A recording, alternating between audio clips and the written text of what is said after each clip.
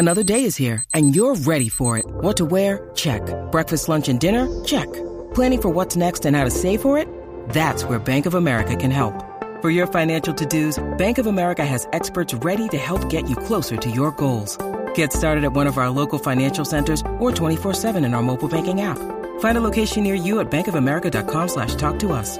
What would you like the power to do?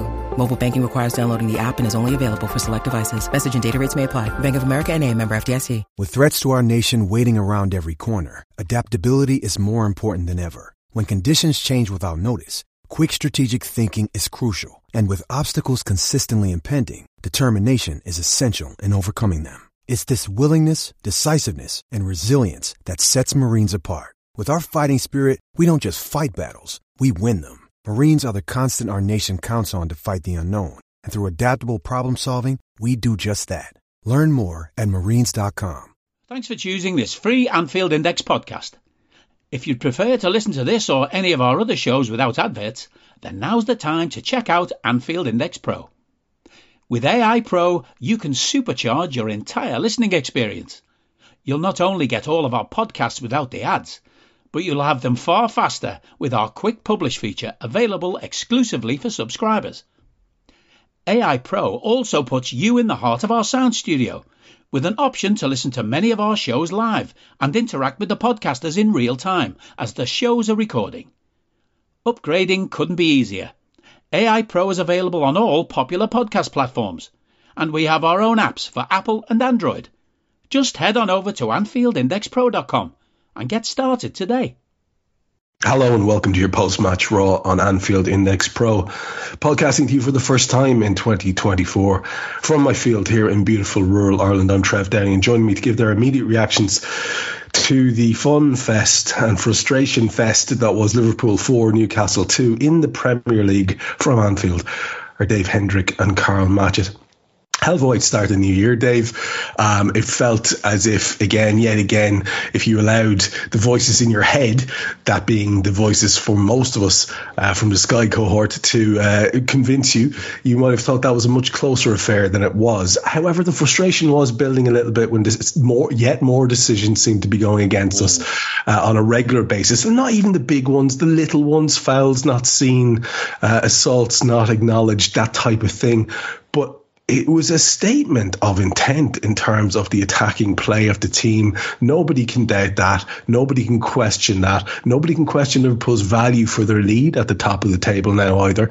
The highest amount of shots registered in the Premier League this year. And I wouldn't be surprised if we were also two other places of the top five, because we've been rattling in attempts in recent games. And then as well as that, the highest ever recorded XG for those of you who fancy your stats. This was an absolutely comprehensive win that seemed to be getting billed as something else by the crowd that I was watching it. But I felt more than value for at least probably another goal there tonight or two, and more than value, Dave, for top of the league going into the start of 2024. And that's a hell of a sentence.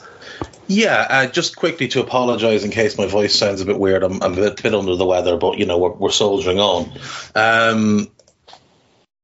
4-2 flatters Newcastle to an immense degree. They were absolutely battered today by a vastly superior Liverpool team. 34 shots, like you said, the most registered this year. I'd imagine the 30 we put up against United is probably in the top three. XG ranging from 6.8 to 7.2, depending on what provider you look at, although Kaylee Graphics has it at 4.8 because that fella sniffs bus seats after people get off them. Just a comprehensive beating. 4-2 flatters them. 5-2 would have flattered them. I think 6-2 would have flattered them.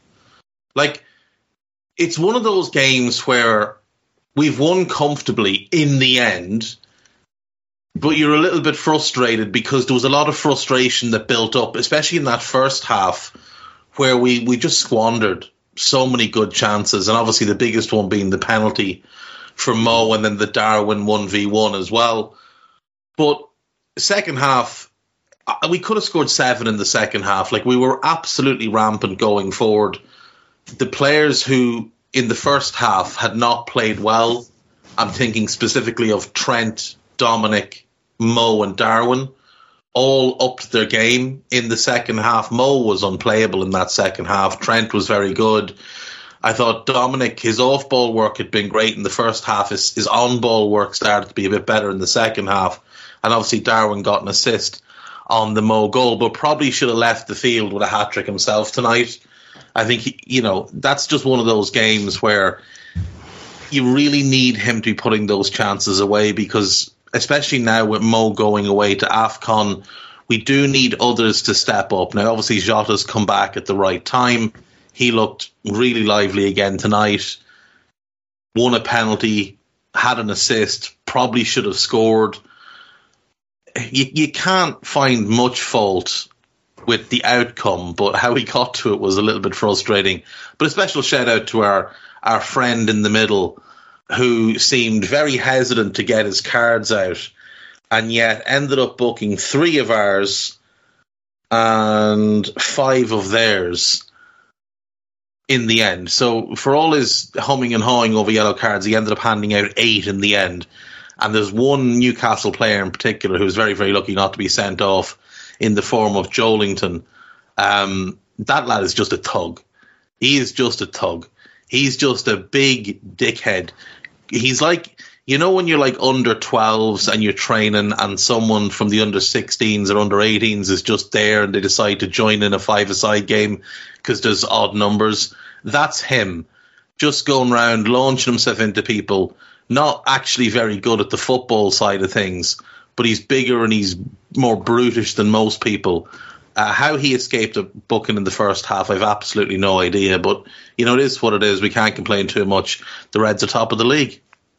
Yeah, you reminded me there of when we were playing under 14s for my local team, Walterstown, when I was a kid, and we had a lad who was like kind of my best pal coming up through primary school, and he just grew faster than everyone else. And Joelinton has that kind of thing to him as well. He just looks a little bit more physical than everybody else around him, has it then and uses it.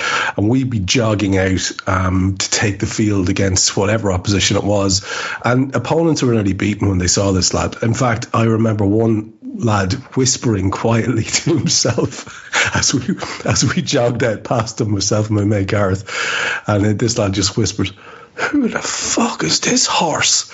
And I just thought, well, I think we've got the psychological edge here. Yeah. But the psychological edge was very much with Liverpool. I thought, Carl, from the start, Anfield was well up for it.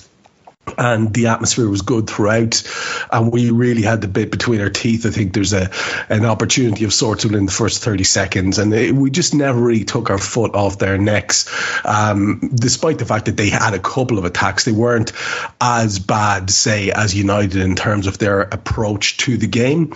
But again, just to reiterate what I was saying to Dave there, it feels like we can probably and probably should take a little breath and say, this team deserves to be where they are now. We're looking at some adversity in the shape of absences and possibly a new injury tonight, just to fold into the mix. But, you kind of do have to stop and smell the air occasionally, the beautiful, fresh, new air of 2024, and go, it's nice up here at the top. And it's probably, to be fair, very warranted, given the balance of the results and performances so far.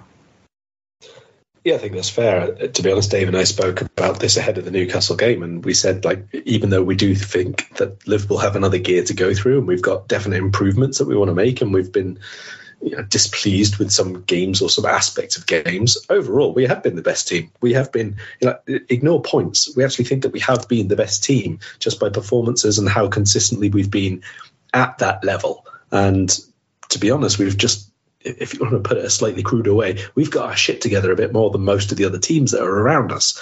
Tonight, I think we were verging on scintillating for quite large portions of this match, and it was really nice to see at times. But by and large, you're absolutely right. We know, even if we weren't 3 points clear, now, let's say for the next 2 months, basically, based on fixtures and everything else, we're going to be at the top of the table there or thereabouts. We're going to be fighting at the top of the table for at least the next 2 months. Same thing for Europe. We know where we are with that. We're flying. We've got, it looks like it'll be fairly nice for us to have a shot at going deep. where we are right now is like we've got a couple of weeks where the rest of our season's going to be determined. Like we're safe with those two primary competitions and being competitive. And that's a really, really good place to be, to just be able to set ourselves these next couple of domestic cup matches as sort of a mini season decider kind of thing. You know, is it going to be about going for another kind of all in on the cups and that kind of thing? Or is it just going to be about the two main ones now? It's a bit of an exciting time, to be perfectly honest. It surely is. It feels that way, and it feels like we can be very upbeat. And I'm glad, because there is another podcast that could have been happening this evening, which is very dominated, or would have been very dominated, with grousing about yet another shitty performance by a referee in the shape of Anthony Taylor this time round, and some decisions going against us, and one of those nights where a goalkeeper has the night of his life, and all those kind of things could have been there.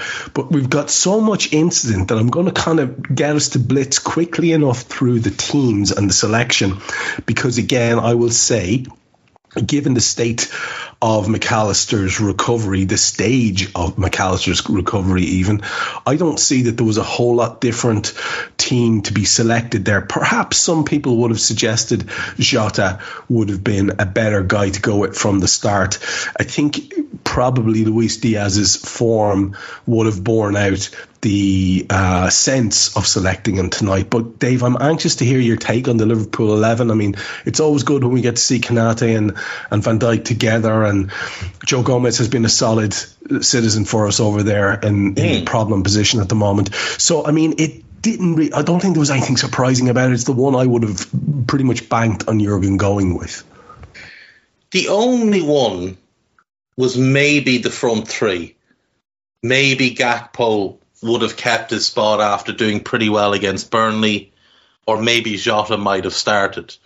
But aside from that, I mean, the goalkeeper back four in midfield was exactly what you were expecting. You knew Mo was going to start, so it was really just Darwin, Diaz, Gakpo, Jota, pick two from the four, and obviously he goes with the two South American boys. And I to be fair, I thought Luis Diaz looked brighter tonight and bouncier tonight than he has in many months, and actually gave a good showing. And when he went off, he actually looked like he'd found a bit of confidence as well. He seemed quite happy with the shift he's put in, because in recent weeks when he's been taken off, he's looked really distraught and despondent with it. But I thought he was a lot better. Obviously, look, Darwin is frustrating, but he does cause absolute pandemonium, and that does help us. Like, he did get an assist, he did play his role, he just didn't do what he's ultimately there to do. But no, all in all, you had to be happy with the team. Like, that's a very strong looking back four. It's an industrious midfield with some quality, and was just to pause here and point out that Curtis Jones, once again the best midfield player on the park. I just think he's going from strength to strength. 5 goal contributions now in the last 7 appearances is really, really impressive. And if he can continue to do that, as well as everything else that he does very well, he's going to be very hard to shift from this team.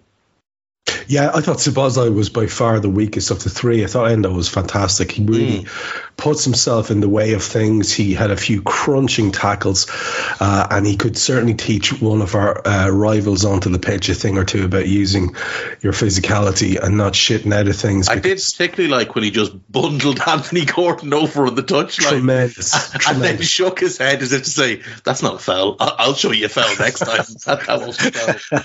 Yeah, I'm just so happy we're sending him off on a high, because he'll come back in, providing he comes home fit, with a kind of new level of establishment and confidence coming back into the squad, and that will be probably very important for us.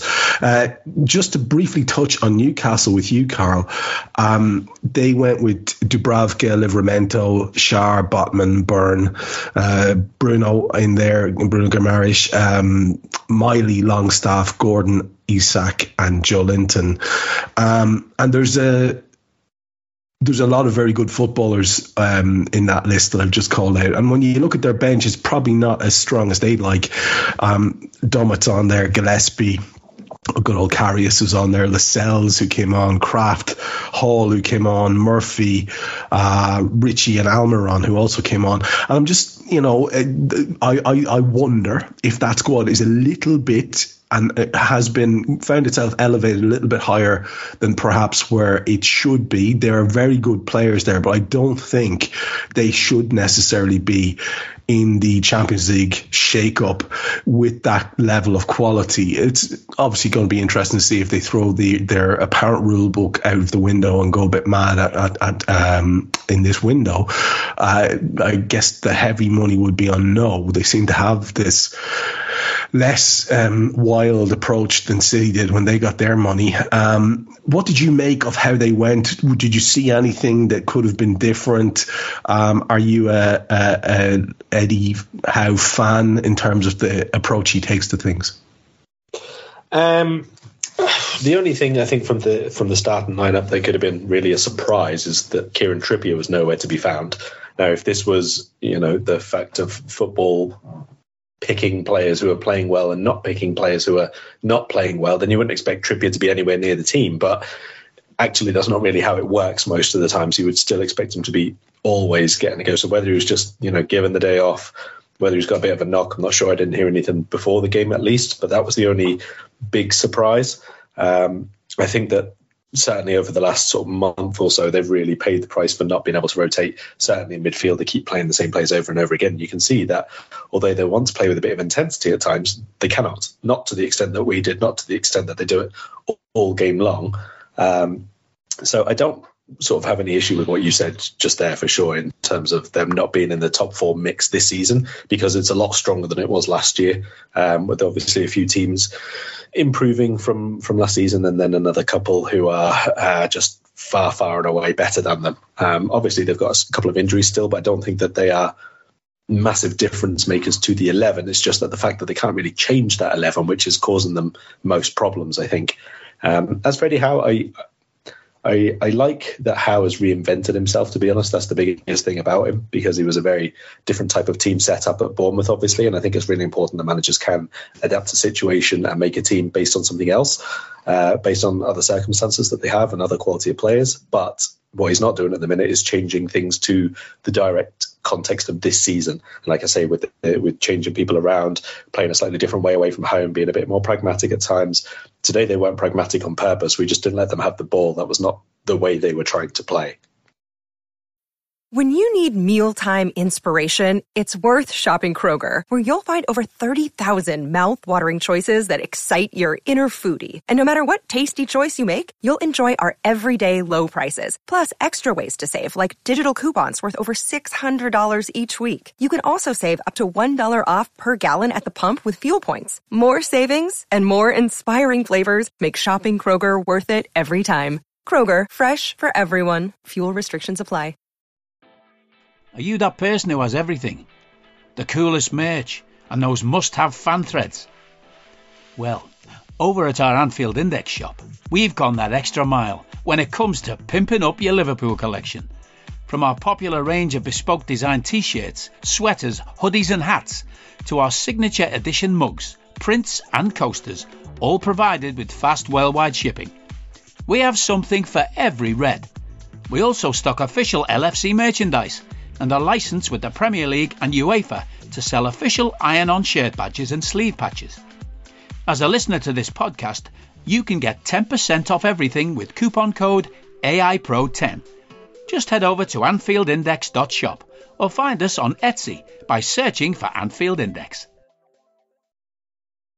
Yeah, let's you and I start the analysis of the match in terms of the incidents of the first half, and we'll take the first half of the first half, you and I, even though there's a lot in here, and feel free to cut across me if you want to, or we might just decide to stop somewhere anyway. But like I said earlier on, there was a Dom Szoboszlai attempt from an endo pass in the first 30 seconds, which stunningly I managed to miss, setting myself up to make notes.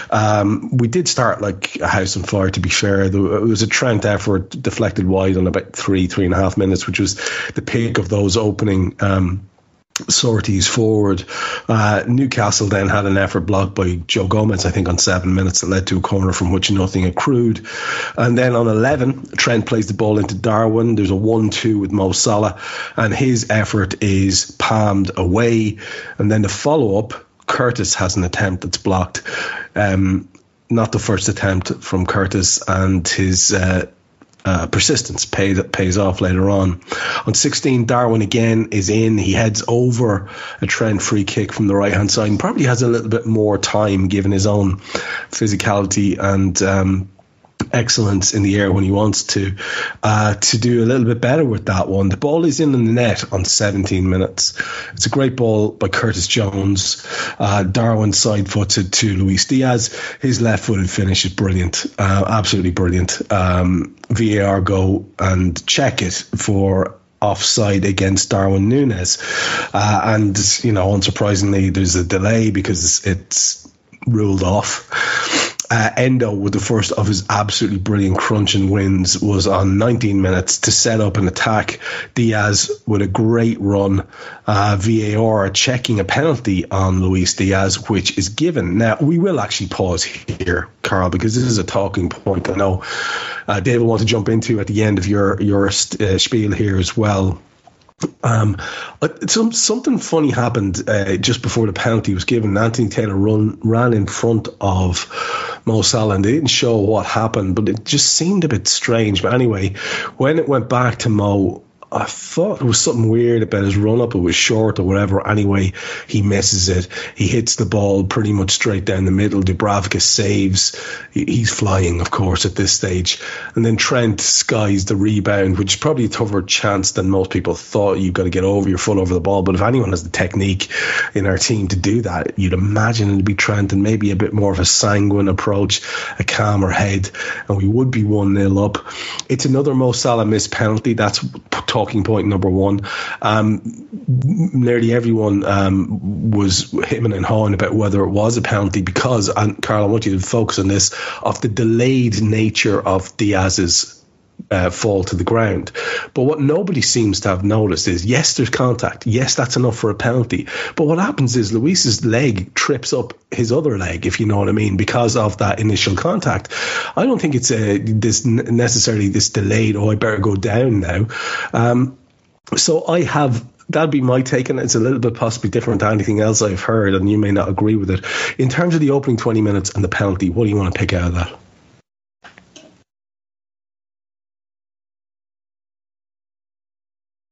Just the overall dominance, really, in the way that we started really quickly moving the ball about very, very fast. It was very good to see, obviously. It's something that we've not always done this season, but I think recently the starts to matches, or the starts to both halves in matches, I think we've been much more on it.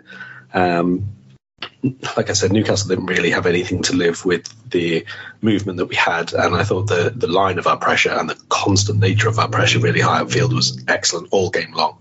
It's one of the best things about the last 3 or 4 bigger matches that we've played, is I just think that the pressing has been excellent right from the front, but also Endo, who both of you have picked out in the last couple of Raws that I've done with you as well, he's just been so much better at that, at where he is important at aiding that and being in that second line, stepping forward like a good 30 metres from where he was at the start of the season, which I think if you think back to the first game of the season against Newcastle, the difference between him in that match where he just didn't have a clue what was going on, and the difference in him now obviously is just astronomical. All of that obviously led into lots and lots of really good openings and half chances, and I mean, I kind of expected a little bit of this, like we spoke on on Scouted before the weekend, and I said that kind of how I expected this game to go was we create enough chances for 6 or 7 goals and don't take them. I didn't quite expect the scope of how big those chances would be, because we haven't always fashioned, let's say, close range chances in matches recently, but definitely the dominance I was expecting, and it was really, really good to see just because of the relentlessness of it. Salah's penalties, we've been back and forth on this a few times, to be fair. I think it's 4 of the last 9 in the Premier League he's missed now, or 4 of 10, because obviously, spoilers, if you haven't watched the rest of the game, he took another one later on. I think probably the latter penalty sort of puts a pin in any conversations about him not taking them anymore, just because, he's already sort of wiped that clean, if you like. But if we do get a couple while he's away, maybe there'll be a conversation to be had around, who takes the next one, the state of the game when it happens. I think the only other individual I would bring up at this stage, Dave's already mentioned. I'm glad it's not down to me to bring it up about Curtis Jones anymore. I think it's just his ability and his impact on the team, not just his own game, but how he lets everybody else play as well, is just so much more apparent now. And I think in that opening stage of the game especially, he was just immaculate. He was winning back everything. His regains were really good. His reset and possession, whether it was centrally or down the left, was really good. He backed up Gomez. He was with Diaz overlapping. Just excellent all the way through. Yeah, his strength in possession is a real bonus to the team. The ability to retain it as well, as you say, win it back also. And Dave, if you want to mention anything about the penalty, feel free to do so. Is there anything you want to add to that first before we get stuck into the second half of the first half? No, it was a stonewall penalty. There's just I didn't see any reason for debate. I didn't understand why it took as long as it did. It was a stonewall penalty, and it was rightly given. Sven Botman may be a little bit lucky that he wasn't booked for that foul. But yeah, that first period of the game, we were very dominant, and it did back up what Carl had kind of predicted beforehand, that we'd create a bunch of chances but maybe struggle to put them away. Yeah, which was a trend that continued. Curtis front and centre for the next couple of minutes. Soon after the penalty, he has an effort from the edge of the box, saved right down in the corner, and then on 25 minutes, Luis Diaz plays Curtis in at a very tight angle. He takes on the shot. It's parried away, leads to a corner which breaks to Virgil, and he kind of snapshots it, and that's blocked too. 27 minutes is the second of the big crunching endo tackles that I'm just so heartened by seeing that. And again, the contrast with certain other individuals is remarkable. Guimaraes picks up a yellow about 27, 28 minutes. And I thought, you mentioned Joe Linton earlier on, I thought Bruno Guimaraes was another guy who was very, very lucky and treated very, very leniently by Anthony Taylor throughout the game, because easily have picked up a second card, should have picked up a second yellow card at various occasions throughout, mainly in the second half. But there's another big one here in the first. There's a massive Virgil van Dijk block against Isak on 30 that doesn't count because there was an offside, but that was one of those moments where we used to talk about in the past on Raw, where Ali saves a thing that's not going to be given anyway. It was just a Virgil thou shalt not pass moment. On 35 there's a ball over the top. The defender slips up and Darwin's in on the keeper, and he fails to score, and then the ball breaks. Darwin managed to get back on the ball, and his drive at the goal is sort of parried away with two hands by the keeper. At this point, Gary Neville is narrativing up a storm about Darwin Núñez. And actually, we'll pause here for a sec, Dave, because it's important that we do address this Darwin Núñez thing. You have to a certain extent already in your opening comments. I just think it's important that we don't get lost in this nonsense about what it is that Darwin can or can't do. The guy is an absolute nuisance, nightmare, torment for an opposition defence. That in and of itself would probably warrant a start in any team. The fact that he is not scoring goals at the same level as that cyborg over at Manchester City is just going to be a stick that's he's beaten over the head with until he starts to do that. And he may never start to do that. Jan Mulby's saying this all the time. Darwin Núñez might just be what Darwin Núñez is for the rest of his career. He might be a 15 or 20 goal a season lad, and if we get 15 or 20 goals a season out of him, that's one thing. But you'll probably get another 10 assists, and you'll probably get another 10 touch before the assist, and vital interventions. And that for me, it's not even a conversation. Who the hell else are we starting from the lot we've got at the moment, other than him? I don't get it. I understand people are frustrated he doesn't score goals, but if they're waiting for that to happen, him to turn into a 30-goal season, that may never happen, Dave. Yeah, but like this rush for that to be what he is also weird, because we have a 30-goal a season player in our front line. And Darwin, to his enormous credit, has taken on almost a supporting role for Mo. Like, he arrived as a 9. He arrived as the guy. That's what he had been at Benfica. That's what he was at Almeria. That's what he was. He was a guy who played through the middle and scored your goals. And the team funneled to him. And what he's done at Liverpool is he's altered his game to impact winning and impact aiding the primary goal scorer in the team, in Mohamed Salah. And, you know, yeah, he didn't score tonight. He did get an assist. That's 8 goals, 8 assists so far this season, which is a pretty good return, considering, like, people seem to forget at the start of the year, Darwin Núñez wasn't getting a whole lot of game time. So it's not like Darwin has played every single minute of every single game this year. I think he's at about 1,600 minutes for the season, and he's on 8 goals, 8 assists. So it's, you know, basically a goal or assist. Might even be less, might be like 1,550. But he's on about a goal or assist every 100 minutes, say, at worst, this season. That's pretty good. Like, across the course of a season, that's going to be in and around 30 goal contributions if he keeps that up. That's pretty good to me. And he also works really hard off the ball. We saw him have some really good win-backs tonight. Like, that to me is more valuable than, let's say, a fella who just scores goals and doesn't do anything else. Like, when Haaland doesn't play well, City might as well play with 10 men. If he doesn't score, he doesn't impact the game at all. I know he's got 3 or 4 assists this season, but so many of them are just him with a loose touch and he just stabs it across to somebody else. He's not playing to aid others. He plays for himself. Now, Haaland's obviously a better player than Darwin is at this point, but Darwin is more rounded and Darwin impacts the game in more ways. You'll rarely see Darwin come off the field having had 60 plus minutes where he hasn't had some really positive involvement in the game. And tonight, yeah, he misses, 3, maybe 4 chances that he should have scored or could have scored. But he still leaves with an assist and we still leave with 3 points. So he has done his role in helping the team win a game.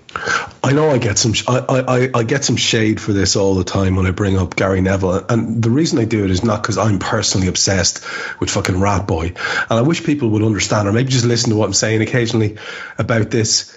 Neville creates the narrative because Neville is Sky. And he's the loudest whining rat voice on Sky. And as a result, louder even than Carragher, as a result, he sets and creates the narrative. And Neville tonight kept trying to insist that Darwin Núñez's touch was shit, that Darwin Núñez was profligate and therefore a problem. And then when he was going off later on, he was like, oh, I thought he was doing really well. He's just a absolute shite-hawk, talking nonsense, trying to work up Sky narrative with a trademark sign after it, and it just gets tiresome. And the reason I bring it up all the time is because he has the loudest microphone at the moment. Yeah, but he's also the guy that led the narrative that Trent couldn't defend for years, and he still does. He still does. But now, to be fair, Trent has not done himself any favours defensively in the last 18 months. That's for sure. This season and last season, Trent has been poor defensively, but prior to that, Trent was good defensively.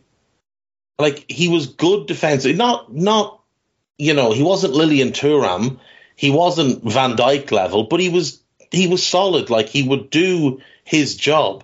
That Champions League final that he gets absolutely obliterated for because Vinicius Jr. got in behind him for that goal and he didn't realise he was there. That's really unfortunate for Trent because in that game, he'd absolutely taken Vinicius Jr., the best left winger in the world, and put him in his arse pocket. He was brilliant defensively on the day. He had one lapse and it cost him.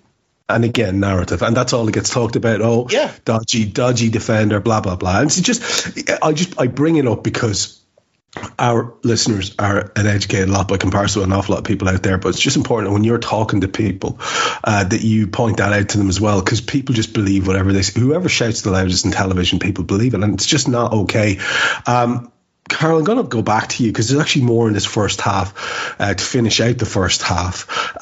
So after those couple of Darwin attempts, there is that bomb over the top by Trent that kind of sees Darwin isolating the defender. It is a mistake by the defender, and then Darwin's in, and then he just misses, and he misses his follow-up, like I say, shot, which is parried away.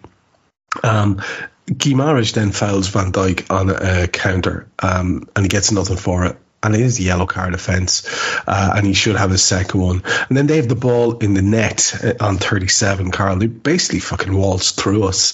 Isak's offside before Byrne heads it home at the back post. It was all too simple of a concession. And it's the kind of thing, it'd be the one thing that makes me have a little query about where we're at. And we had started to look a little bit more forceful and difficult to break down, and it's been a lot to do with Virgil being back to his very, very best. That was a disappointing moment, thankfully ruled off correctly. There's a chance in 38 minutes where Trent has this absolutely outrageous cross shot. The technique on this lad, he's on the right hand side, he hits across the ball on the half volley, and it rattles across and hits the far side of the woodwork. A potential goal of the season, or goal of the decade perhaps, that we got denied. It reminded me a little bit of that Suarez one that hit the post ages ago that would have just been the greatest goal ever if it had gone in. And then Joe Linton, and this is a moment I know you're going to want to talk about, basically assaults Dominic Szoboszlai with a double fist to the back. Now, Mank Anthony Taylor decides what we'll do here is we'll let the game flow, because that's what I'm all about, letting the game flow.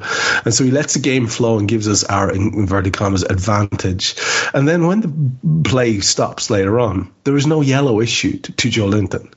It's absolutely outrageous, and it makes no sense to me. And instead, within a minute or so, Luis Diaz is carded for dissent after a Joe Linton tackle on him. Now, that's just bananas, Carl. And then there's two more yellows before the first half is out. Miley is wild in sliding tackle on Mo, and then Trent is also carded for dissent, and we're starting to get a very toxic atmosphere in Anfield around about Mr. Taylor. Anything you want to pick out from those few minutes, including their disallowed goal and that really odd moment where Joe Linton decides to sort of do some sort of, a wrestling move on Dom? Yeah, I mean, on their goal, just very briefly, it is frustrating to see us pass through with three passes and they're suddenly in and a cross or a cutback, and it's a decent shooting chance, and that does happen fairly often. But I did say this kind of with some frequency, to be honest. You can't stop teams not creating anything or not having any attacking play at all for 90 minutes, especially with the amount of players that we commit forward, with the amount of dominance that we have, and therefore players are naturally in advanced positions and so on. So yes, there's always more that we could do in terms of stopping them or being a bit better in those individual isolated moments. But even if we were, they would still have another chance somewhere along the way. So what we have to do is mitigate that, basically. One, either you have an amazing world-class elite goalkeeper, which we do, or two, you play a ridiculously high, tight line, which most of the time we do, but tonight wasn't actually that good with it. That usually is quite a big weapon of ours in stopping those things going through. And obviously fast centre-backs and the rest of it. I think for their disallowed goal, the only thing I really look at is Trent, because Dan Burn just sort of, lopes past him, ambles past him. Ambles doesn't feel like it's quite tall enough, so maybe lopes is and Trent just kind of watches him, and it's 5 yards between them before he realises, and by then he's got no chance to get back. So that was very, very poor and sloppy from him. But I don't think the move itself I would be too annoyed by, just because of the big spaces that are naturally there by the way that we play. Joe Linton, what do we say about this? I think the biggest talking point I'd like to bring up is Mike Dean on the feed that I was watching Sky. Oh, yes. Thank you. Yeah. And then deciding to talk about, for about, 4 or 5 times? Yeah, but play was allowed to continue, so they got the advantage. I'm sorry, but I've never heard that matter once, ever. It's still a yellow card offence. If it's the game is stopped or not, yes, you were allowed to play on, but the foul still happened. I don't really understand why he was bringing that up at all. I've never heard of this. It's never adhered to in normal Premier League refereeing. It's always a yellow card after the fact. And obviously that then had another knock-on much later in the game, as you've said, because Joelinton absolutely should have been red carded in that game. Hello, I'm here to annoy you. I'm here to annoy you into listening to more of me and more of others on EPL Index. We don't just have the Anfield Index stuff. We've got EPL Index as well, which covers the entirety of the Premier League. And we have 3 podcasts and a whole bunch of really good writing on EPLindex.com. The podcasts are my own two-footed podcast, which is every day at 4 p.m, Monday through Friday, covering the whole league. We have A Tad Predictable, hosted by Tadiwa. You know Tadiwa, he does Anfield Index. He presents A Tad Predictable before every Premier League match week. And then Kevin De Vries and his crew on the EPL Roundtable, they're every week after the Premier League match week. So make sure you listen to everything we're doing on EPL Index and follow us there on Twitter at EPL Index. Thank you. Bye-bye.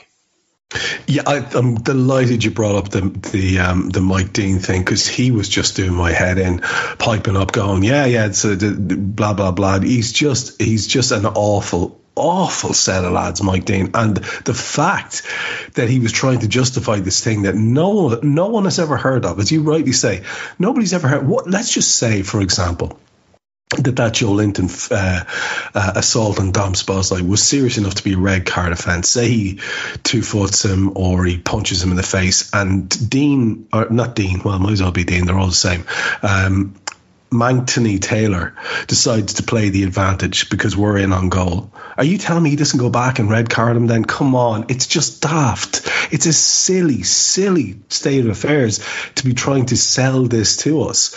And the only reason, I mean, unless there's some sort of Mandela effect going on here, I've never heard of that shit before. It's nonsense. So I wish the fact that Sky just keep bringing on these guys to just, it just adds to the unpleasantness as opposed to giving any clarification at all. Dave, if we look at the first part of the second half, and you may want to go back to an item or two there towards the end of the first, if you want, feel free. We'll have a look at the first half as far as the second goal. So we start off, again, very much like we did the first half, very positive, very front foot, and we have a reward on 48 minutes, and it is Mo Salah, and it's his 150th Premier League goal for the club. Luis Diaz drifted infield from the left and carried the ball very effectively, and then plays a lovely ball across to Darwin, who's coming raiding from the right.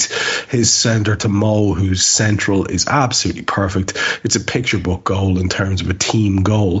The build-up play had been very good as well. It's just a lovely Liverpool Klopp era goal. Brilliant football played by brilliant, technically excellent footballers, and the simplicity of it kind of hides the excellence of the goal in terms of the team. Then there's on 51, a dangerous ball in by Mo Salah to Darwin, which was intercepted. On 52, Mo puts in his volley cross, thing of beauty, into Darwin Núñez, who makes contact, and his effort is saved point blank by Dubravka. On 52 minutes, Darwin is in on an Ibu ball over the top, and his effort is saved again by Dubravka. It led to a corner, and after a little bit of play, Darwin heads another one over. They bring on Almiron in 54 minutes, and something weird happens in that, entirely against the run of the play, they are level. It's Isak. It's a ball which splits Virgil and Ibu in terms of a ball slid down between them. There's stuff before that I know you'll want to pick up on. But to be fair to Isak, his finish is good. It is a well-executed pass. It just is an opportunity that shouldn't have arisen in terms of what probably should have happened before, and maybe even positioning. in terms of where our centre halves were. But I'll let you have a little chat about our opening goal, and then please do focus on Newcastle's as well as anything else you want to pick up on there. Yeah, our opening goal is outstanding, the way we break. Dominic, well, the ball is cleared, Darwin lays it off to Dominic drives, feeds Diaz comes in field, gives it back to Darwin for his second involvement, and it's the perfect centre for Mo, and it's a gorgeous goal. And we fully deserved it, and you kind of felt like, right, that'll settle everybody down now, and now we can go on and win this game quite comfortably. And then we just seemed to get a little bit lax. And look, their goal is a well-worked goal. And the risk of how we play is that you end up in situations like we ended up in there, where Anthony Gordon is driving, so Ibu has to step out. Ibu steps out, so there's a gap. And Virgil, unfortunately, can't get across quickly enough. You have to give Isak huge credit because he takes it first time, doesn't allow Virgil to get there. But I would ask how Anthony Gordon found himself so free in that space. Where had our right back gone? How had he allowed him to get so open? And it wasn't the first time in that game that Gordon had gotten a lot of space. You guys mentioned the goal that was disallowed for them in the first half. It wasn't just that Dan Burn loped past Trent. It was that at the beginning of that build-up, Joelinton dances past Trent, who then doesn't sprint to get back at him and try and make a challenge. That's where the concern comes in for me, is the effort level with Trent defensively. It's just not there anymore. He hasn't gotten worse as a defender. He's just not trying anymore. He's not prioritising it perhaps in the way that he had. Yeah. No, and again, that might not be a him decision. That might be a tactical decision. 100%. But at the end of the day, when it's 1-0 and you're chasing a league title, which is where we are right now, is we're chasing a league title. When you're 1-0, regardless of what tactical instruction you've received for how you do things on the ball, you lock down your man and you don't allow him to dance past you and create a goal with incredible ease. So that's the only kind of gripe I'd have with their goal. Thankfully, we responded really well, and that includes the manager, who responded well and made changes, and the players who upped their game and seemed to take a bit of an affront to the fact that Newcastle had scored. You know, there's that flurry of opportunities for us between our goal and their equaliser that, you know, on a different day, one of those goes in. But what I was very encouraged by was the fact that after their equaliser, we actually turn it right back on again. And there was a kind of a ropey moment just after their goal where Virgil has an uncharacteristic loose touch as he's coming out with the ball and sort of hits it too far ahead of himself, which means he has to foul the attacker. And then there's a free in on the 57th minute from the right hand side just after they've scored their goal. And that's probably as anxious as I was about this result in the entire game. And again, it was just one of those things that was sort of self-inflicted, perhaps a little bit of what you were saying there, the slight lax approach, because we were so much better than them, as is evidenced by those three opportunities. And Carl, if we go back, you and I, to the next little chunk, it's more Liverpool efforts in the immediate aftermath of that ropey moment for Virgil after their equaliser. It's another good move in 59 minutes. A dangerous Trent ball in causes a bit of pinball from them. And one of their defenders sort of hits it back towards their goalkeeper and dead ball line. And it's a bit of a moment of confusion. Then again, within a minute, another dangerous ball, this time by Luis Diaz. He hits it across with some venom after a great turn and run at their... He basically takes out two of their defenders, drives through the byline and drives it over really powerfully from the left. Now, if we're being honest, it's the kind of ball where you want someone to have taken a risk, but probably was not the most intelligent of crosses, even though it looked very dangerous and it was into the trademark corridor of uncertainty. On 61 minutes, more sustained pressure from us. ended with a Luis Diaz run and a shot saved. I mean, they just keep coming, Carl. On 63 minutes, Darwin flashes a header just wide of a Luis Diaz cross. Again, it's a good effort. You could possibly say he should do better with it, but it's a decent one. He doesn't get an opportunity, however. He is off then, and we bring on Cody, Gakpo, Diogo Jota and Gravenberch for Szoboszlai, Darwin and Diaz. So he's basically changed up a lot there, has Kloppo at that stage. I want to pause there just before you and I go to our go-ahead goal, the 2-1, which we will. Is there anything there in that you want to mention? And what did you think of those substitutions, Carl? No problem with any of the substitutions as they were. I do wonder, because we saw Szoboszlai going off, holding the hamstring a little bit, I wonder whether Klopp would have taken Jones off instead of Szoboszlai. Shit. Okay. I was wondering that too, Carl. That's a worry, isn't it? Yeah. I mean, he shouldn't have. Szoboszlai should have been the one to go off. Like you said, Endo and Jones were playing better than him. And also, we've seen Gravenberch be better from the right side of midfield than the left side of midfield. So all of those things mean that it should have been Szoboszlai to go off. But yeah, I do. I wonder if it would have been Jones to go off, both on, shall we say, seniority and also on sort of game time since coming back from injury. It has been a bit in and out, obviously, with Gravenberch swapping as well. So I'm glad that it wasn't Jones who went off for several reasons as the match transpired. But obviously we have to now hope that we haven't got McAllister back but lost Szoboszlai from the midfield options, because that's just going to be even more annoying at this particular stage. The rest of it was... I think you mentioned the most important thing there, basically, that the response to them scoring was pretty good overall. We didn't sort of, sit back and just wait and let the game drift. We did get ourselves back on in terms of very, very quick exchanges in the final third, lots of movement. There wasn't like pointless rushed shots or whipped crosses to nobody at all. It was pretty deliberate build-up all the way, and we doubled up down the channels a lot. There was good overloads in both flank areas. I think we did pretty well in terms of just moving Newcastle all over, basically, and the chances were still going to keep coming and coming and coming. We've had confirmation via Guy there of Kloppo quotes around the Szoboszlai injury. He says we wanted to take him off. That was the plan. Unfortunately, he was a minute late, which is pretty shitty luck. He goes on to say he felt his hamstring. We don't know the extent yet, but hamstrings are not good. And he did look distressed. So that is a worry, as you say. And let's just take it, you and I, up as far as the 2-1 goal. Because just soon after that raft of substitutions, we have yet another opportunity on 65 where Mo Salah has a run and a shot saved, and then Curtis Jones has a follow-up shot. Endo picks up a yellow on 65, and I guess he was sailing close to the wind.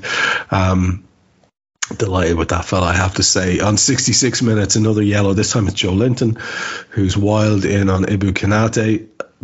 For my money, he should be now gone for a second yellow, or perhaps even for the wildness of that tackle on Ibu. It was pretty awful.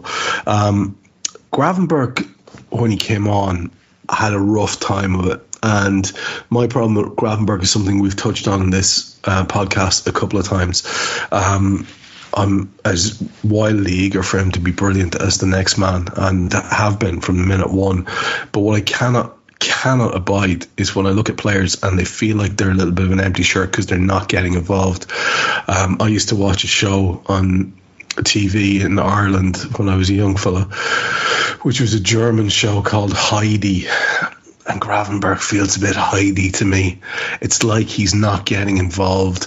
He's staying out of the way. We're going to come back to this later on, because at one stage there's a absolute clusterfuck of a situation with Joe Gomez and Gravenberch, which could have really cost us badly. And his first couple of touches on the ball are very loose. He loses the ball in 67. They launched a counter, and then as we managed to get the ball back, Cody, who was the other guy we were saying really needs to put himself about a bit, thankfully he did eventually, lost the ball as we were counter-attacking. 68 minutes, Cody is involved again. He's a shot saved by the keeper, and then Ibu has a wild follow-up way over the top. At that point, it's 28 shots to 3 on 69 minutes, 4.25 XG. Now, when you think about it, we go on and elevate that to 7.2 by the game's end. You can see what's coming. I really enjoyed the shove by Ibu Konate on Anthony Gordon on 71 minutes on our dead ball line. The fact we got the kick out as well was extra, a little bit of sauce. And Carl, you and I will finish our little chat about this part here on 73 minutes when we go ahead, and it is Curtis who's kept plugging away, who puts us 2-1 up. There's a move which starts from the back. It ends with Jota playing a ball to Mo. Mo's gorgeous reverse pass to Jota is perfect. We've seen it a million times from Mo, that little ball towards the dead ball line, slid down the side. Jota gets there. His centre to Curtis is perfect, and Curtis can finish the easy enough opportunity. Very similar to the first goal in many ways, Carl, and another great team goal, another great example of what we can do when we're at our very best. Nice to see Jota involved, having come on. I thought that was very, very important that the substitutes had that impact. There's quite a few bits and pieces in there in that tiny little spell, including the goal. So anything else you want to pick out before I go back to Dave for the next one? A couple of bits. You mentioned the shooting, obviously, which has been good in terms of having the shots, but not good of late in general. By half time in this match, it was 84 shots that we'd had across the last 3.5 games, and we'd scored 3 of them. Wow, which is obviously very, very low. Not great. That's obviously the Man United, Arsenal, Burnley, and half of Newcastle matches. So obviously that's up significantly in the second half in terms of goals that went in and shots that we took. But even so, obviously the total XG of the game of well over 7 does highlight how overly profligate we were again and have been. I think there's not really too much else to say other than the goals that we scored, which eventually gave us the breakthrough, are not the type of chances we've really created too often of late. Like really, really close range, really well worked runners from the second line, so important. And people not just taking on the hard shots themselves, or maybe not even the hard shots themselves, but just making sure that we score. People may have seen the Chelsea game a couple of weeks ago where Sterling ran through and they're 3-on-1 and he opts to shoot and they don't score and then they lose the game. And obviously in the first half, you could even argue that Darwin's 1-on-1, he could square it, and Salah has a bit of a tap in, but he has the shot himself. It was really good to see, therefore, that we did get the job done and just make sure we score with an open goal, a 2-yard tap in, whatever it took, just to make sure that all these chances, all that pressure did pay off in the end. Yeah, absolutely. And there's another substitution directly after the Curtis goal, Dave, which was a bit of a fill-up for all of us, which is to see McAllister come on. And I thought he did really, really well, looked strong in possession when he was on the pitch. One outrageously brilliant pass as well, if not more. He comes on in 74 minutes just after we've scored for Endo. And it was really interesting to see Endo go to the bench. He looked absolutely delighted with himself. I think the crowd were happy with him. He's high-fiving everyone. He's heading off to represent his country. I think honest to God, I think tonight, and maybe a couple of times over the last recent games, but tonight especially is the night where we actually got to see this lad potentially become a low-key one of those Liverpool cult heroes that we like. It might be the time, because it just felt like it came together for him. He got it. He was solid. He was good in possession. He was good out of possession. He was good in the tackle. And what else do you want from someone who's sitting at the back of your midfield three? Almiron does have an opportunity on 75 minutes. He cuts in from the right-hand side and shoots wildly off target. Trent gets a great interception in 76 minutes and immediately gets up and starts pumping up the crowd, which, well, he might, given some of his questionable defending, which Gary Neville is no doubt loving. But on 77, Dave, we go ahead further. It's Cody Gakpo. There's a ball dinked out to Mo on the byline, and he does really well to keep the ball in, stop it from going out with his consummate control. He takes it on. He drives towards the byline. He puts in a centre with the outside of his left foot, which is absolutely majestic. And Cody's there to kind of bundle home. It's not the sweetest of finishes from him. Of course, there's a VAR check for offside, but it was given. Now, we will pause there, you and I, because I know you probably want to have a word about McAllister. You want to talk about this Gakpo goal. And there's a couple of other things, like little bombs there that I dropped in the chat with Carl that I think you'll probably want to pick up on. Maybe leave the Gravenberg stuff till later, because that's going to definitely come up. I don't need a VPN. I've got nothing to hide. This is what I used to tell myself before I hooked up with LibertyShield.com. Not only is my home internet now fully encrypted, but I can now access all the websites I want, whenever I want, and do so from absolutely anywhere. As a Liverpool fan, I love to know I can now watch every match, regardless of whether it's on UK TV or not. My Liberty Shield VPN makes sure nothing is blocked and guarantees me super fast streaming speed throughout that match. You can get connected right now with their software package, which includes a 48-hour no-obligation free trial and instant access to their apps for Apple, Android, Fire TV, PC, Mac and Android TV. Or go a step further like I have and get one of their pre-configured VPN routers. These small but powerful devices allow you to easily connect every device in your home to VPN, making it the perfect solution for smart TVs, Mac boxes and games consoles. Visit LibertyShield.com today and use coupon code AIVPN25 to get 25% off at checkout. Yeah, just to start with Endo, I think if you look at this last run that he's had in the team, where he's now started 6 in a row in the Premier League, he obviously came off the bench against Fulham and turned that game for us. And then we played Sheffield United. He played really well. Then we played Palace and he was dreadful. And he got hooked at half time. But when he came back in, he started against United, started against Arsenal, was excellent in both games. Thought he outplayed Rice in the Arsenal game. Now, the narrative twins want you to know that Declan Rice has just been incredible. He's bargained at 105 million. But yeah, Wataru Endo, among many players to outplay Declan Rice this season in a Premier League game. He was really good against Burnley, and then he was really good again tonight. So, he's had this run now of 4 really good games in a row, 5 really good games out of 6.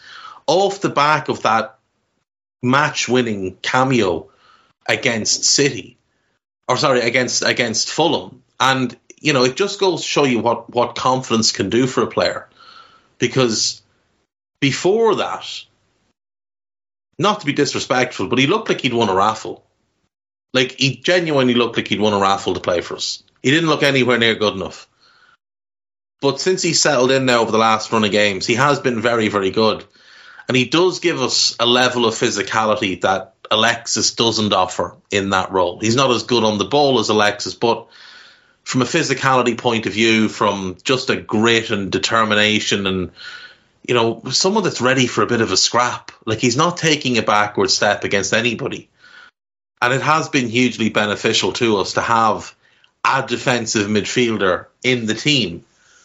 And you think back to 2021 when Jurgen tried all the nonsense of Henderson and others at centre-back and then finally just went, you know what, I'm just going to play centre-backs there and I'm going to play midfielders in midfield and we'll see what happens. And we ran off 8 wins and 2 draws to end the season with 2 lads that struggle to get football above League One, Just having a defensive midfielder play the defensive midfield role has made a big difference to our team.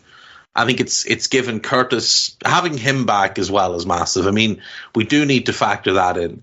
That pairing together, the energy that they provide has been vital. But the Curtis-Alexis pairing was working really well at the start of the season as well, until Curtis got sent off and then he got injured and then he had some poor games. But since he's found form again, I think that it makes a lot more sense now, the midfield, having those 2 in there, boundless energy. And Dom, he didn't have a good game tonight by any stretch on the ball, but off the ball, he is monstrous for us.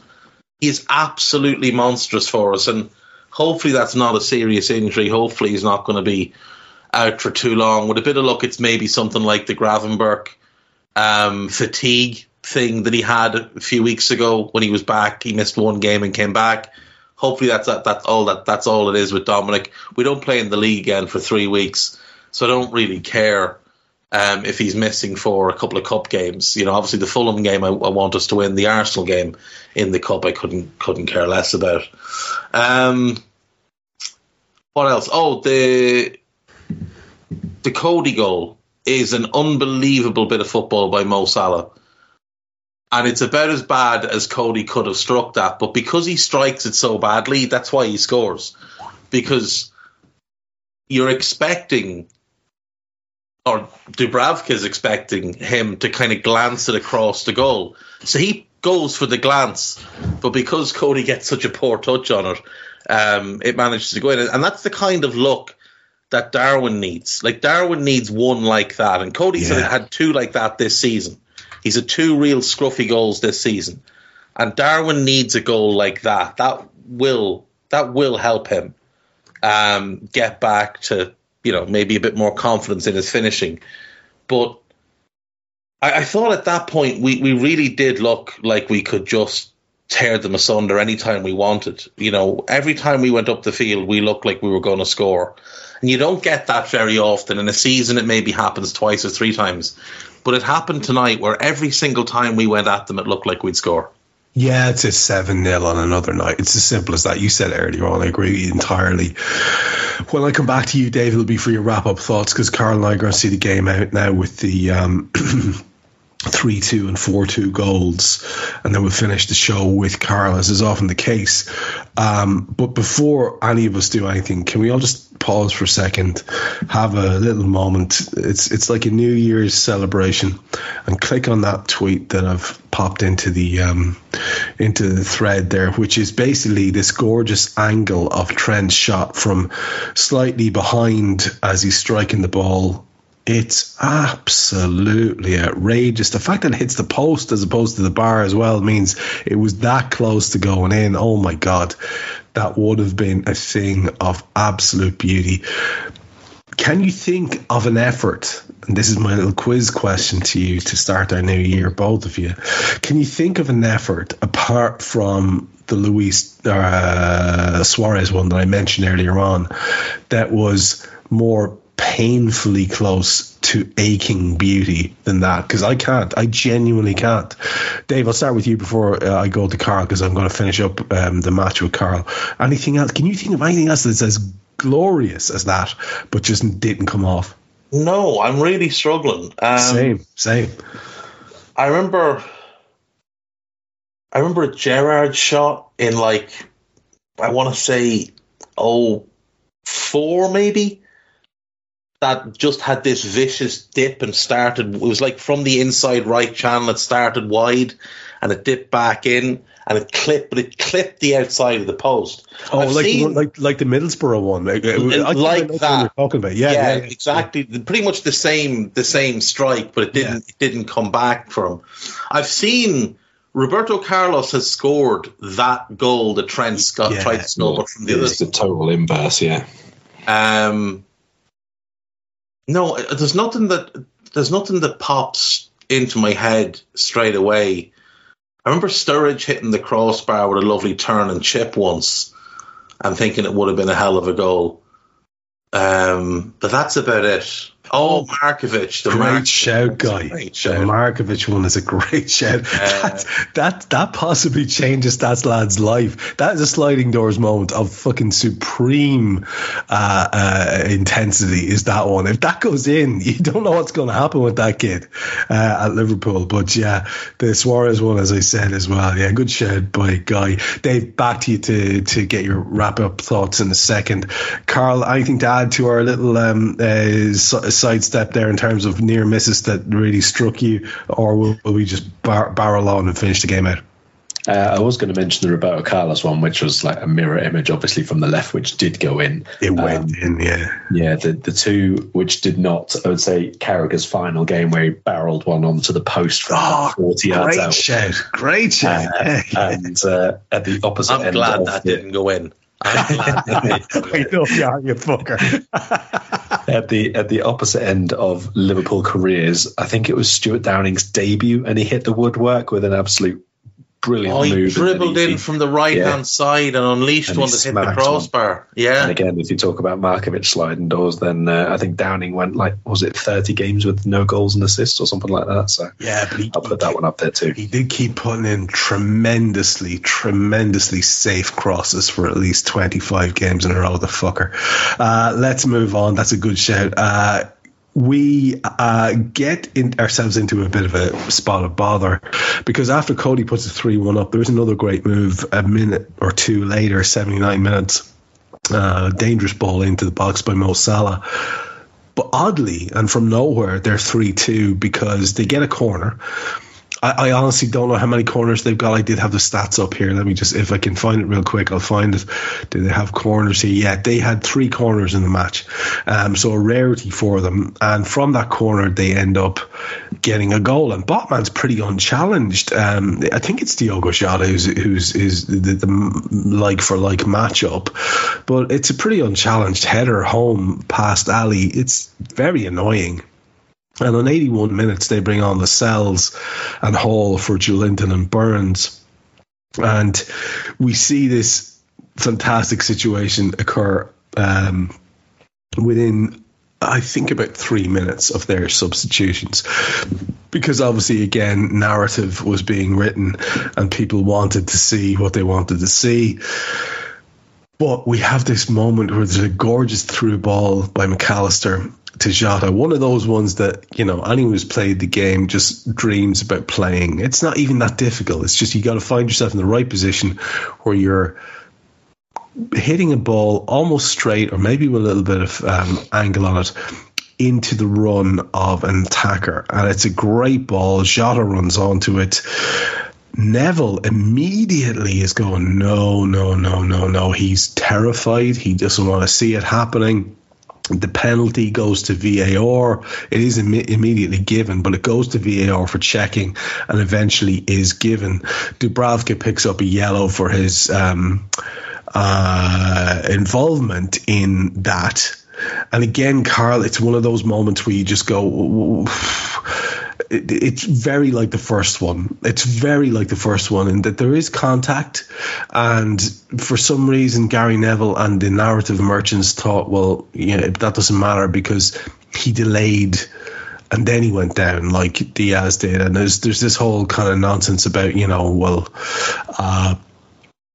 almost as if he was diving for the penalty. And whereas it was a little bit less clear cut, I thought, than the Diaz one in terms of whether or not he made the most of it, in inverted commas. Jamie Carragher on Sky was talking about how Diaz did exactly the right thing. He felt the contact and he went down, albeit a little bit slow. This too was clear contact, and therefore the keeper is impeding the player and interfering with his ability to do what he's doing. It's a penalty. It's not difficult. It shouldn't be difficult. Anyway, Mo Salah grabs the ball. Mo Salah buries the ball to the keeper's right. Now, at this point, I want to mention this one to you. Kloppo's not looking.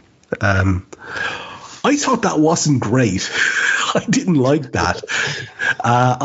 It made me feel a bit fucking weird. I didn't like it. I was a bit annoyed with Kloppo for that. But what's the signal there? Oh, not this fucker again. What's the signal? I don't get it. Is it just we've been so afflicted here by Anthony Taylor and his gang of mooks that I can't even look? I didn't like it. Anyway, immediately after that, we saw Gravenberch get in the way of Joe Gomez. Joe Gomez got assaulted after he won the ball despite Gravenberch, and no foul was given. absolutely can't understand what's happening with Gravenberch. The unit that he is, he's a non-entity in that regard in terms of physicality. There's yellow for Longstaff in 89. 7 minutes are added. I thought Mack had been great since coming on. We saw then Gravenberch did have one good moment, a cross field diagonal ball to Mo Salah, which was decent. Mo cuts in and has a shot saved. Jota then has a shot deflected, and we're hearing Liverpool top of the league being chanted, which is glorious. So you've got the Mo penalty, you've got whether it was a penalty or not, you've got the Botman 3-2 goal as well, and anything else you want to mention in that last period of the match, Carl? Yeah, I'll skate over their goal because ultimately I don't care, and it's a bit irrelevant because we did enough before and after it. Bit annoying with not great defending, but let it go. We did enough at the other end to win this game over 7 times. So I think it's one of those where if it's not given, we're not getting it on a review when Jota goes down, to be honest, because Dubravka sort of pulls his elbow away. But once he's made contact, you kind of have to give the penalty if it has been given. I don't think that it was not a penalty, but I just don't think it was such an obvious one overall. I think the first one was more of a penalty than the Jota one, to be honest. And I've definitely seen plenty of the Jota versions which don't get given at all. Let's put it that way. It probably should have scored anyway. Probably fine to try and take him on. I've no problem with that sort of thing. But maybe the touch was a little bit heavy after he's run through or whatever. But ultimately, Jota has come on and had another really good impact off the bench. And especially with Salah obviously about to depart, that's just a really, really important thing for us. Him coming back and impacting. Alexis, as you say, coming back and having a good game again. We need these things to be happening. And if Cody is getting his lucky breaks as well, then that's another good thing that we can hopefully point towards and rely on for one or two of the games along the way. I agree with you completely on Klopp on the penalty. I don't know what the story is with that. I'm not sure what that was meant to achieve. I don't see that it achieves anything positive whatsoever, and could, not probably does, but could achieve something negative, depending on who wants to make something of it, to be perfectly honest. But look, the main takeaway there is that there were a couple of players who were excellent right the way through till 98 minutes or whatever we played. Gomez and Curtis Jones down the left I thought were really, really good throughout. And Salah, I think first half to second half, there's lots of talk of him changing his boots at half time, which obviously has made a big impact. And he said he wasn't feeling too comfortable in them, so that's fine. But he was like two different players, like world class, and just I'm not really sure. Did he have them on the wrong feet in the first half? Is that why they weren't comfortable? He didn't elaborate, I'm afraid.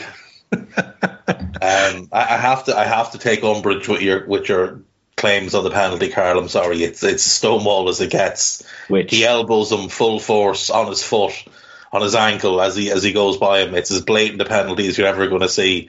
And if VAR don't give that, then everybody involved in VAR need to be fired. Well, they do. They do anyway. We've not seen any errors from VAR at all. Have we? You see the video you've just posted there, which is a really good. We didn't get that at all. We didn't get that angle, but here's the thing, and this is just to qualify a little bit why Carl's saying what Carl was saying. This angle actually clarifies a lot, because what happens is Diogo, when the contact happens, does really well to plant his foot and try to stay upright. He plants his right foot, and just because he happens to have decent balance doesn't mean he should be penalised. It's absolute horseshit. It's exactly the same as the first one. There's enough there. End of story. And that one definitively does prove it. Carl, I'm going to come back to you for your wrap-up thoughts in a minute. And Dave, let's get yours now, my friend. What do you think? It feels like a big one. It feels like a big win. There's a weird sort of set of fixtures ahead of us in terms of what lies ahead for the Reds. There's a bit of a gap as well, as you mentioned earlier on. And as Carl said, regardless of what we do, we're going to be competing in and around the top end of this table, and we're already sitting back and waiting to see who we draw in the other premier competition that we have to go for this year. I agree with you, by the way, entirely. Fuck the FA Cup off. Who gives a shit? We have injuries up the wazoo. I remember the double in Kenny's player manager Roy of the Rover season. The FA Cup was huge. It always was. But it doesn't matter in this context now. We cannot afford to take risks. There are too many fragile moving parts. Anyway, don't let me dictate it. What are your wrap-up thoughts? We will go to Brentford on the 21st of January. And regardless of results elsewhere, and all our rivals will have played before us, we will still be top of the league. And that's a really nice thing to know, that we will go there top of the league regardless. Now, obviously, City do have a game in hand, but they're 5 points behind us. Arsenal, who bizarrely, they won the league a couple of weeks ago. I must be looking at the wrong table here, because like Arsenal, as you know, won the league at Anfield there with their heroic draw.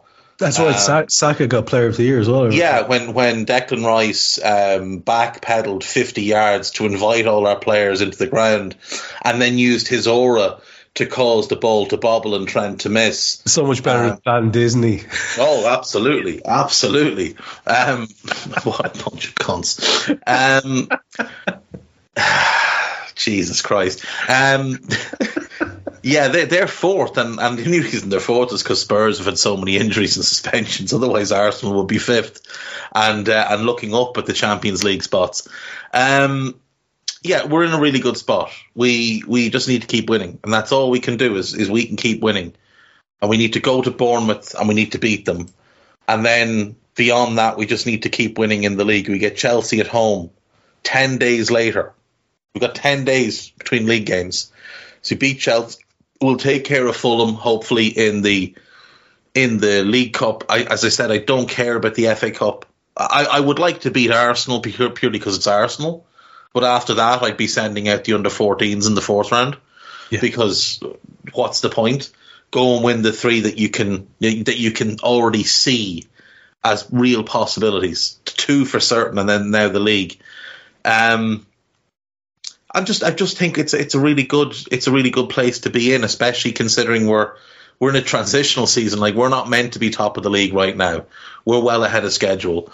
I do have some bad news, unfortunately, and it gives me no joy to bring this news to people. But as you all know, I am the official adjudicator of the Jordan Pickford Prick Watch campaign. Yes. And unfortunately for Mr. and Mrs. Miley of Newcastle, I regret to inform you that you have raised a prick, and at 17 we can deem him nothing other than a prick. You can see it in his face. He has been Eddie Howd. It's that Joe Linton fella. He's spending far too much time with the likes of him and that Gordon Young fella. So if you want your son to avoid being a lifelong prick, you might want to get him up and away from there. Lots of things to be annoyed about with the officials, but I watched the game today with Jim Beglin on commentary because I just can't do Sky. So I watched the USA coverage with Jim Beglin, who's an annoying lad at the best of times, but he did make a very good point. Only one member of the coaching staff is allowed in the technical area at any one time, and yet for almost the entirety of the game, Newcastle had 2 in, with manager Jason Tyndall joining assistant manager Eddie Howe to peruse and discuss the game. And the fourth official just stood there and watched them and didn't do a thing, didn't tell him to sit down once. And I can remember vividly, earlier in this season, our assistant manager, Pep and Linders, being told to get out of the technical area and sit back down by a fourth official. So I just wanted to point that out because it did bother me. Gravenberch played one unbelievable pass tonight that showed what he is capable of, and it was about the only thing he did that was good. Do you remember the Gomez thing? The tackle on Gomez was fairly special now. Jeez. But his attempt at marking Sven Botman on their second goal is an absolute shambles, and it might be something that he needs to work on. You're 6'3", lad. And I think you've won 6 aerial duels in 20 appearances. So you might just want to work on, when the ball's up in the air, knowing what to do. But look, he didn't do anything too offensive other than try and tackle his own teammate and get dribbled past a little bit too easily. Two-footed every day, daily read every day. There'll be a scouted for the Arsenal game. We'll do one for the Fulham game. They might be the same podcast, to be totally honest. We might just do one to cover both games because they're cup games, and who cares really? Who really cares? Until it's the final, who cares? Let's just get them over with. Let's get that Fulham game won and get Mo back as quickly as possible, because after that diabolical first half, to then produce what he produced in the second half, he's a ridiculous footballer, an absolutely ridiculous footballer, one of the all-time greats. 100% agree with you on pretty much all points there, and I'm going to get my calipers out later on now and apply some eugenics to Miley's face and see if you're right. He's just, you can see in his face that he's a prick. It's tremendous. That's some tremendous stuff. Carl, let's finish it off with yourself, your wrap-up thoughts, what you took away from today and what you've got coming up for folks. So we'll have the scouted that Dave's mentioned several times over the next few weeks, especially when we have that gap between matches. We'll do a couple of extra bits in there, which I think we've got at least 2 held over from the international break last year, as it is now, which we've not managed to do yet. So we will do those. One other thing that we should probably point out, especially with cup games coming up, Liverpool have recalled Owen Beck, left back, who's been on loan at Dundee for obvious reasons. So maybe he is definitely going back out on loan on January 31st. Yes, I would imagine he probably will do, especially if Andy Robinson's meant to be back early February. But that's just good cover and good sense all round, I think. And I did see, after we spoke about it as well, Carvalho was being recalled, wasn't he, just before the Newcastle game as well? So yeah. Maybe that had a little nightmare thing for them in the lead up to the game. On Szoboszlai's injury, Dave mentioned the Bournemouth game and obviously the cup games which are around that. The Chelsea match is 30 days away from now. Like, even if that's a hamstring injury, maybe that's okay in that period of time to recover from, as long as it's not obviously a particularly bad tear. We may get away with him not missing, let's say, the biggest or most important matches of the season, and that's his rest as well, all in one go, obviously, because he hasn't looked obviously at full capacity from a physical perspective all the time. So maybe we slightly get away with the timing and severity of it, hopefully, if there does have to be an injury at all. The other things I wanted to bring up was just from the game, not something I've seen too many times before. Every single outfield player for Liverpool today either took a shot or set one up, which is fairly novel. And at the very, very top end of the scale, they're either taking shots or setting them up. Both Salah and Nunez had 10 each today, which is ludicrous. Holy shit, that's nuts. That is a nuts stat. Can I ask you, Carl, I'm just going to put you in the spot now, just because I'm mean. Joe Gomez, do you fancy him to score before the end of the season? Oh, yeah, definitely. Definitely so. have I Brian Moored you here? I'm like, are you Kevin Keegan? Will he score? Yes. No. Listen, Joe Gomez is no David Batty, I'm telling you that. Brilliant. I knew you'd get that reference. We will wrap it up. That was Carl Matchett. You heard Dave Hendrick. I've been Trev Downey. Guy Drinkle has been producing and helping us, as he always does, through the show. This is Raw, the first of 2024. We've got many, many more ahead. Who knows where this will end? But it's a very good sign to start the new year with a win. Mind yourselves. We hope you enjoyed listening to this Anfield Index show. Please be sure to subscribe to our channel so future podcasts find their way to your device automatically. There's nothing quite like fan engagement, and we'd love to know what you think of anything discussed on this show. The best way to get in touch is over on our free Discord community, where both podcasters and listeners debate the hottest LFC topics 24/7. Sign up free now at AnfieldIndex.com/Discord. You won't regret it. You can also follow us on Twitter at Anfield Index and find us on Facebook by searching for Anfield Index. Oh, and before you go, we'd love it if you could leave us a 5-star review on your favourite podcast app. It only takes a couple of seconds, and it means the world to the people who create these free shows. Social Podcast Network.